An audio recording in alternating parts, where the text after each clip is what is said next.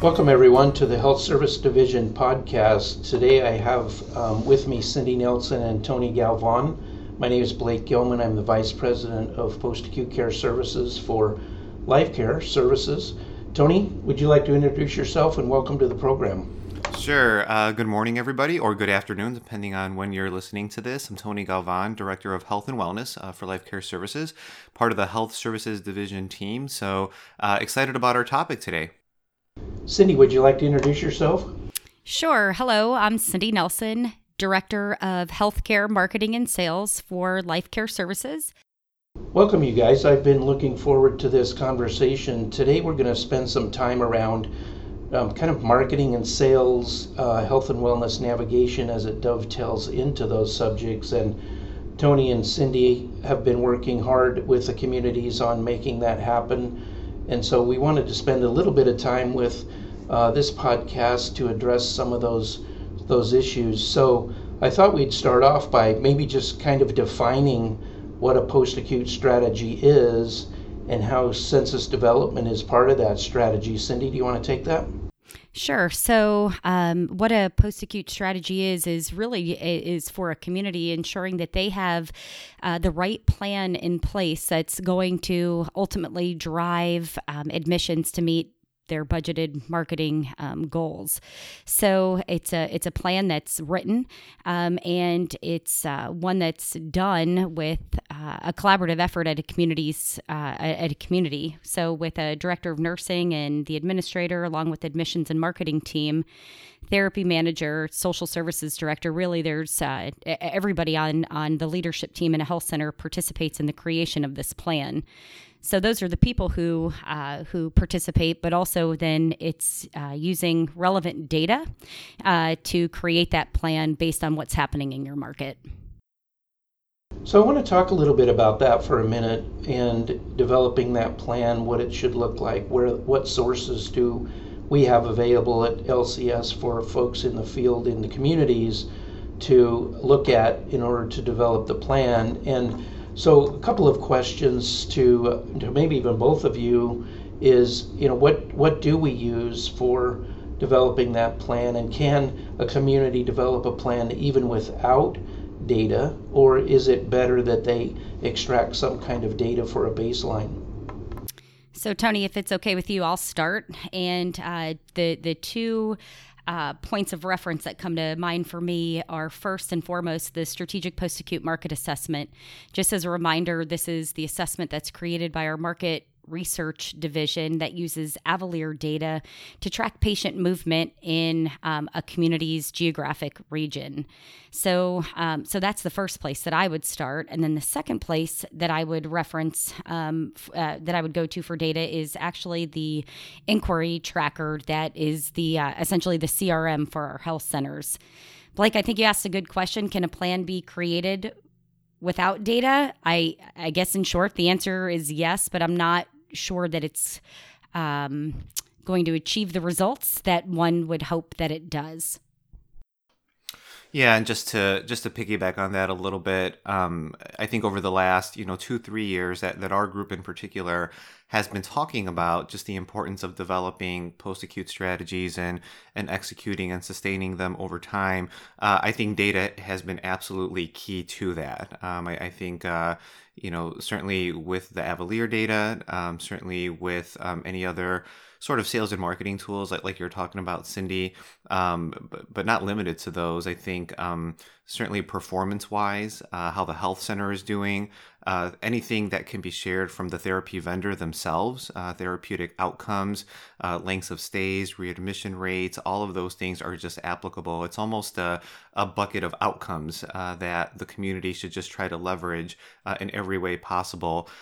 We feel like there's a navigational component to that as well. There's data that relates to the effectiveness of a navigation program, and it's really all of the above. It's giving the communities as much ammunition as possible, so that as they're having those conversations with hospitals and other healthcare referral sources, that they can say, here's why you want to work with us. I think one other data point, Tony, would be the dashboard as well. I think that being able to understand the historical performance of a health center is critical. So what I have found in working with many health centers across Life Care Services is that from a budgetary standpoint, is that we budget flat, and in a health center, seasonality definitely plays a portion in this. So I think as it relates to creating this plan, we have to look at historical trends so we can prepare accordingly. Yeah, and I think another quick note on the, again, what we call the strategic post-acute market assessment. I think more often than not, it's called the Avalier report, just because that's sort of where we get our data from. Again, just historically, the last couple of years in particular, some of the feedback that we've heard from communities is, well, wait a second, can I get that from another resource, or can I just obtain that and kind of figure it out on my own? And if that's the mindset of a given administrator or community, I think I would, and I'm sure we would all agree, would just strongly encourage them to check out some of the reports that we're producing. They're incredibly robust. Every year, the market research team is just revamping them and enhancing them, really to be kind of like an encyclopedia of sorts that the community can go to and immediately not only get the data, but get the interpretation of that data. And that's key, because I think sometimes if it's obtained through a different resource, you're looking at kind of raw data that's exported, like on an Excel spreadsheet, for example. And having seen those exports, I can tell you it's not easy to sort of filter through that information and figure out how to make sense of it. Nor do I think a lot of the community staff has the time to do that. So I just want to draw a little point of difference there with what it means to just obtain the data versus that actual report that a lot of effort and energy goes into creating some of the guidance that's a part of it, not to mention the partnerships that happen as a follow-up to that. So and that's probably its own podcast that we could certainly record, but just want to put that out there. Well, Tony, maybe to tease for the next podcast is just, you're so right, is the interpretation of the data. So the health services division really is interactive after the results are given to the community with what the Avalier data shows. And we help you define your plan with what's going to benefit you in your specific market. So you've heard me talk about a recipe, right? Relationships, programs, and outcomes. But the health services division will help you identify what those relationships are, help create the programs that you need to present to these relationships, and then we talk about the necessary outcomes that have to be achieved as well. So whether it's for a later podcast or what, I think that's probably the single most important or most beneficial aspect of the strategic post-acute market assessment.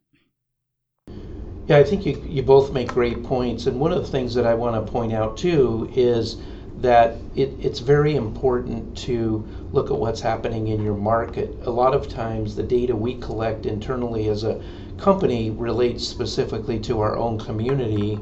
The advantage we get by looking at outside data that you both mentioned, either from our therapy providers or Avalier, which is nationally adjudicated claim data from Medicare, it gives us a perspective of what other communities are doing. And as we start looking at patient flow, people moving from hospital systems to any post-acute provider, it's really interesting to look at those reports and realize that maybe in the case of your own community, you may not be the best referral source, or you may be up top of the list. It could go either way, but it gives you a good baseline to start. So having said all of that, let's shift a little bit and talk about who creates the plan and who would make up that strategic team, because I think in a lot of cases it involves a much broader brush than we would want to believe it to be, maybe just limited to sales and marketing, but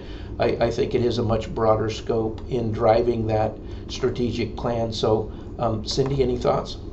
Yeah, so I think historically, just as you said, who would drive that plan is rested on the shoulders of the admissions coordinator. And today, with how really, I guess, crazy the post-acute environment is, who needs to be a part of creating that plan is not only sales and marketing, but also the administrator. There has to be input from the director of nursing. He plays a critical part in the development of this plan. Our therapy manager, and then oftentimes not only therapy manager, but also the therapy corporate team plays a part in this.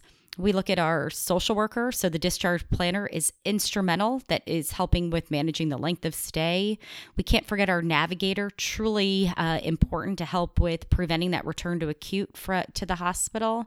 And I'm even finding that human resources is also having a seat at the table, given the clinical complexity is changing so much within our health centers, is that HR needs to have an understanding of the types of nurses, state-tested nursing assistants that really we need to be recruiting for. They're very different today than they have been in years past. So I don't think there is a wrong member that could be, would be on this team. The more that we have, the more robust this plan is going to be.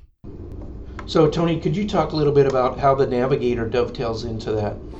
Yeah, I think it's not only the person, i.e. the navigator or whomever is leading that navigation program or overseeing navigational efforts in a certain level of care.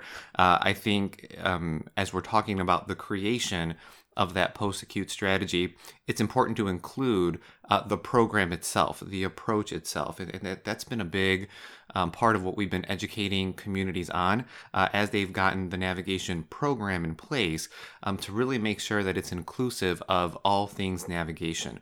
And so whether it's the social worker being a part of things, the therapy director, the residential health services director, if it's a resident that's going back to independent living. I would say first and foremost, it's important that the community wrap their arms around kind of the brand of navigation and the fact that this is an approach that the community is taking, that it's a philosophy that the community is adopting, and that as they're out there messaging, Cindi brought up the recipe, and she brought up programs as one of the components of that recipe.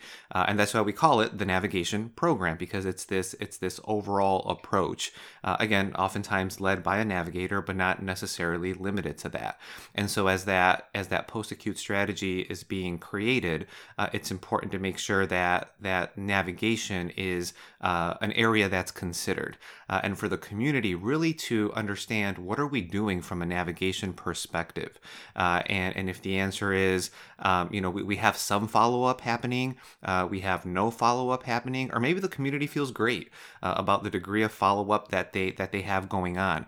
And that's actually not uncommon to hear. Cindi and I hear that all the time. We are doing some things here and there, but where communities are oftentimes missing the kind of capitalizing on that is that they're not branding it as such, and knowing that the hospitals care a lot about what happens from a navigation standpoint.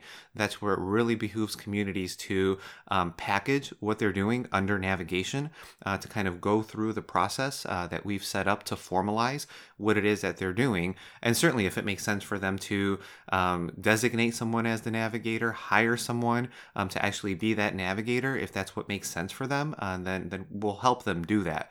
But I would say, first and foremost, it's the importance of making sure that navigation is considered and included as part of that PAC strategy. So, Tony, the only thing that I would add to that is the results that the navigator or navigation program achieves are critical to be shared with the rest of the team. So let me give you an example. Recently, I was doing a site visit where they actually have a navigator with a fantastic navigation program. And when meeting with the navigator, I learned that in 3 different instances within the last couple of months is that she was instrumental in preventing a return to acute. And during that meeting, her 2 liaisons who were responsible for the hospital relationships weren't aware of the success that this program is achieving. So we just need to make sure that the navigator or navigation program results are also being shared with the marketing team, so that we can have those talking points when we're talking to our hospital partners, and the benefits of why referring to us simply makes sense. So I think it's important to note that as we develop these PAC strategies, Would you guys agree that they need to be not only external facing, where we're going out into our community marketplaces and looking at ways that we can partner with other hospital systems, health plans, et cetera, to be partners, but we also need to be looking internally at what is our PAC strategy look like from a community perspective, and how does the health center fit with that strategic plan of the CCRC in general, because most of our communities most of our health centers reside within a CCRC. So what would be your comment about, both external and internally facing post-acute strategic plans? From my standpoint, I think it comes down to, communication in regard to that health center team, educating the residents who are living within the community, and then also family members too. So I think about opportunities with town hall meetings and really starting with the why. We have a post-acute strategy and what that means to the residents that are sitting in the audience. I oftentimes think that we do a great job communicating to the external market, to our referral partners, but we sometimes forget the residents who are living within the community and even their family members. And this is the benefit of why they've chosen to live with us. So I think it comes down to communication. And again, I look at town hall meetings that are typically monthly within a community as the forum to start the education. I think that Blake is actually a really, really good question. And I'd say that that's exactly what the navigation program is about. And that's a big reason why I feel we kind of developed that. And we felt that it was important for navigation to not happen in silos, and that even for our own residents, if they were using our health centers, that once they were coming back to an AL memory care setting or to an IL setting, that it wasn't just, sort of the handoff without as much communication as could happen. So I think internal navigation is absolutely critical to the community success and absolutely a part of that strategy. And as communities integrate navigation, one of the things that we really talk about and stress is the importance of just communication and constant awareness of what's going on with that resident at any given point in time. And we also really emphasize kind of the value proposition, which is a little bit what Cindi was talking about, which is to the current resident, to their families. What is the value behind them knowing and understanding what's available to them from a navigation standpoint? Oftentimes this is the behind the scenes work that happens, or it's reactive in the sense that unless something happens to you, you're not really aware of all of that coordination of care and management of care that happens behind the scenes. So we stress that as communities get navigation on board, and even over time, to Cindy's point on just constant communication and education on, this is what it means to live here. This is what's available to you. Here is who makes up the navigation team. Here are the services, programs, and resources that make up navigation at this community, so that, again, they could feel good about their decision to move into one of our communities, to remain in one of our communities, and to just have that peace of mind that, again, there's a person, i.e. a navigator or a team of navigators that really have their back as they go through that continuum. So we've talked a little bit about developing a PAC strategy using the data that we have available to us from a lot of different sources. We've talked a lot about what that strategy means from the standpoint of who's involved, and I want to move into a little bit about the actual deployment, because let's say that we've spent significant time developing our strategy. We really understand our market. What is the next steps to actually getting our PAC strategy deployed, and how long does that strategy last? Is it 2 months, 6 months, a year, or is it more of a dynamic plan that keeps ebbing and flowing as we learn things once we get out into the marketplace? So, Blake, I think the most successful communities are going to be those communities who make it that dynamic plan, dealing with the ebbs and flows. A PAC strategy should be no longer than really a 3-month outlook about what's going to be happening. But it's a weekly look back on ensuring that you're receiving the desired results, which typically are those referrals that you hope to be achieving. And a community needs to be aware that their strategy will change over the course of time, and the time could be relatively short depending on their market. That's one of the reasons why we send quarterly updates as it relates to the scorecard for the data that market research creates. We want to make sure that a community is aware of the position they're holding within the market, within these hospital systems, and have their eye on, are they gaining market share? Hopefully, our goal, if they're losing losing market share, is that we don't wait too long, and that we can change course accordingly. So, really, these results should be monitored weekly, and at least the plan visited quarterly to make sure that we're getting the results that we need. I think that's a great statement. It's a live program. It's not ever dying. I think a lot of times we develop plans, and then everybody gets excited for the first week, and we go out. We're really making headway, and then for whatever reason it gets put on the shelf because of other priorities, and never gets dusted off again, and it becomes more of a checkbox. Yeah, I did a post-acute strategic plan. Here it is. If I'm asked to turn it in or go over it with somebody that visits from the home office, but I think it's much bigger than that, don't you? I do. I just in my recent experience in thinking about communities who I've had the opportunity to visit, to either create a post-acute plan or revisit the plan, the most successful communities are those who are constantly monitoring performance and changing course immediately. Those communities who achieve pretty quick success sometimes get a little lazy with their post-acute plan. They rest on that success is always going to happen. So when there is a dip in occupancy, regardless of situation, we're kind of scratching our heads saying, I wonder how the market has changed and what we should be doing now. So a community really does need to stay on top of what's happening in the community at large. So with their hospital partners, and then also with what's happening with the competition. So who also is receiving a lion's share of the referrals.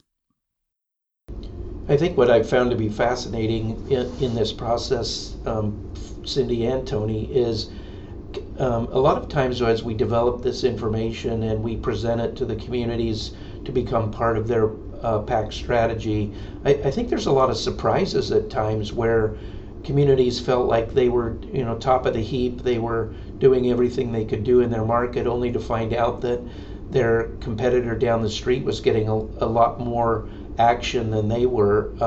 So it gives them an opportunity to say a little bit of reflection in their PAC strategy, to say, is this really working?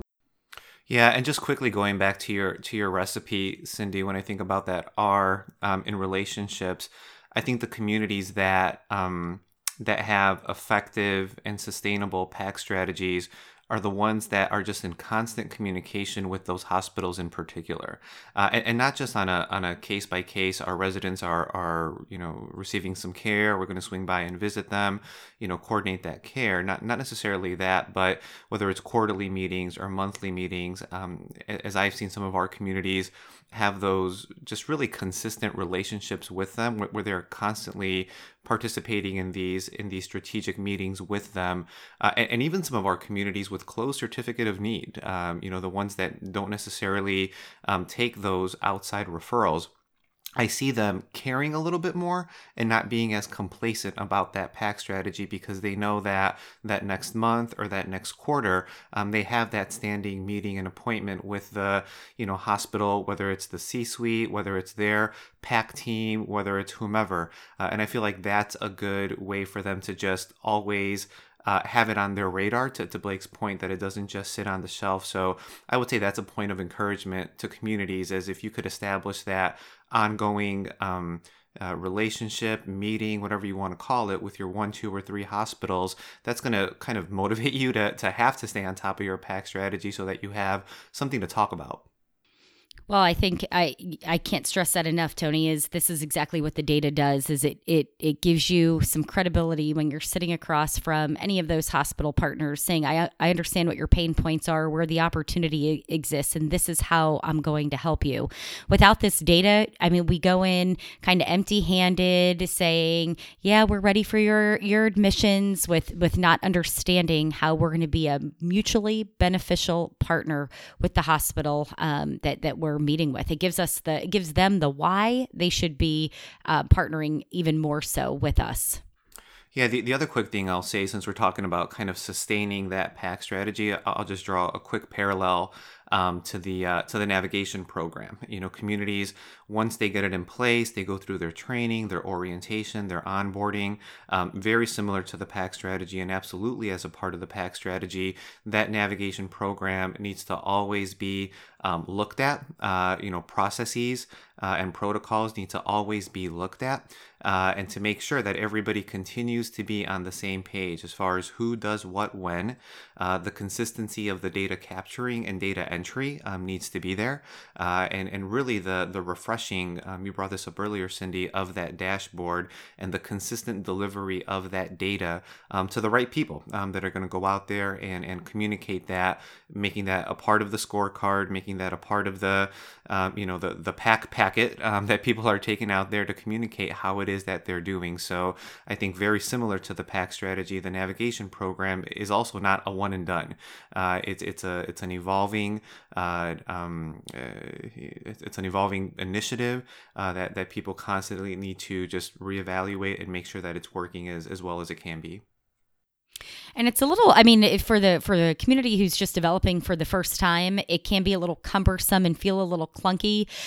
So that's what we're here to help you with. And then as the plan's being executed, we can refine it so that it works perfectly for your community. And then it just really becomes a well-oiled machine. So when I'm working with communities who really are deploying a PAC strategy and are changing it as appropriate, just their level of confidence as they speak about the market is pretty significant versus those communities who aren't using data, not really sure where to start, not really sure what to say, a lot of anxiety there. So I couldn't agree with you more. Well, I think they're all great points that you guys are making, and I think the challenge is, you got to start somewhere. The important part about the PAC strategy is to just get off the ground, and whether it's kind of in its infancy or otherwise, you really have to get out of the gate to be in the race at all. And particularly now, just kind of to wrap things up, there's a lot of headwinds, crosswinds, tailwinds going on in the market right now. I want to just briefly talk about a few of those that are going on. We know the change of reimbursements coming down the pipe, acuities rising in almost every post-acute setting, including skilled nursing, and then the impact of the residents themselves and the choices that they have, and adult children, and what the community can accommodate or what they can't from the level of nursing that they might be able to provide. Any comments from either of you about those types of things and how to consider those when you look at your PAC strategy? So I would say, given just the diversity of what's out there and how ever-changing that landscape is, we need to consistently position ourselves as that top provider of choice, and to all of the different stakeholders that have a say in where that patient goes, or if it's the patient themselves, or if it's the loved one of that resident or patient, to say, here's where it makes the most sense for you to go. I think we want to make it as much of a no-brainer as possible, that we're the ones who you want to work with. And again, just given all of that variability that you just talked about, that's where we can't just take it for granted. And it's not just the build it and they will come. We need to consistently make that case. And I think through those efforts, all of the above that we just talked about, you can make it as much of a no-brainer as possible, so that you're referred to, so that people go to you if you have that reputation about what it is that you're doing.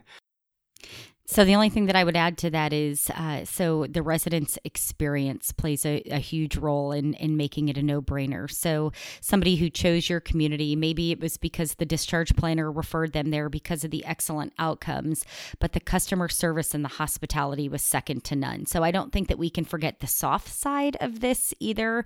And so capturing those testimonials, whether they're going on to your website or social media somehow, but the market also has to be aware of the personal experience that those are having in your community as well.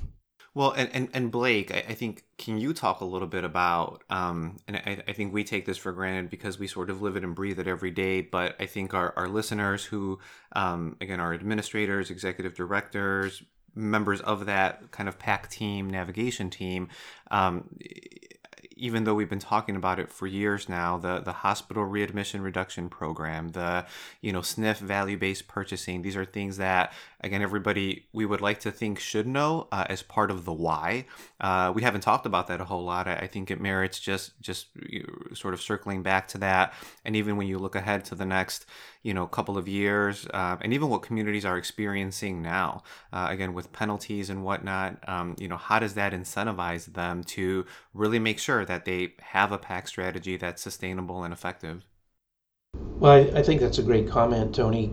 There are a lot of changes going on with how we deliver care and how we're paid to deliver that care, and especially around the new payment model coming out in 2019, specifically related to what does the patient need versus what's best for the community to provide. And I do agree with Cindy's comment that at the end of the day, it's all about experience. It's about the consumer having the best possible experience they can. It's about the family enjoying the experience that they and their loved one had when they came to the community. It's about the hospital or referring partner, whether that's a health plan or just a traditional Medicare patient coming into our building.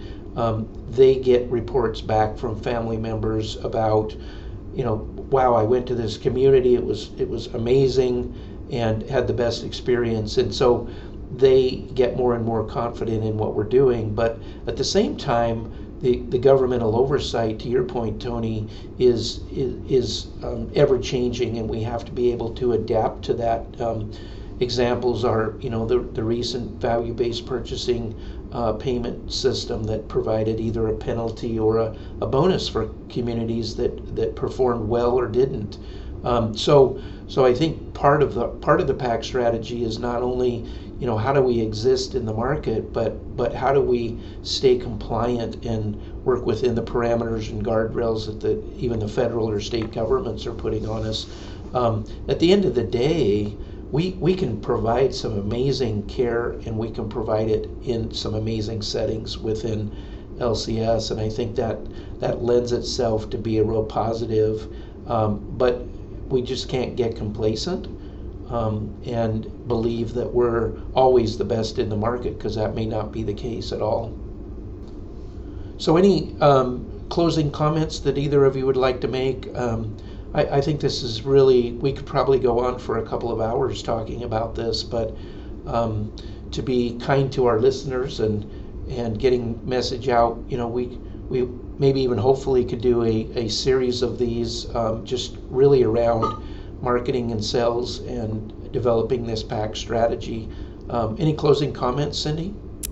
My only closing remark, Blake, is that I stand by ready to help a community to create their post-acute strategy if they don't have one, or if they do and it's not producing the results that they need, let's review it and readjust as necessary.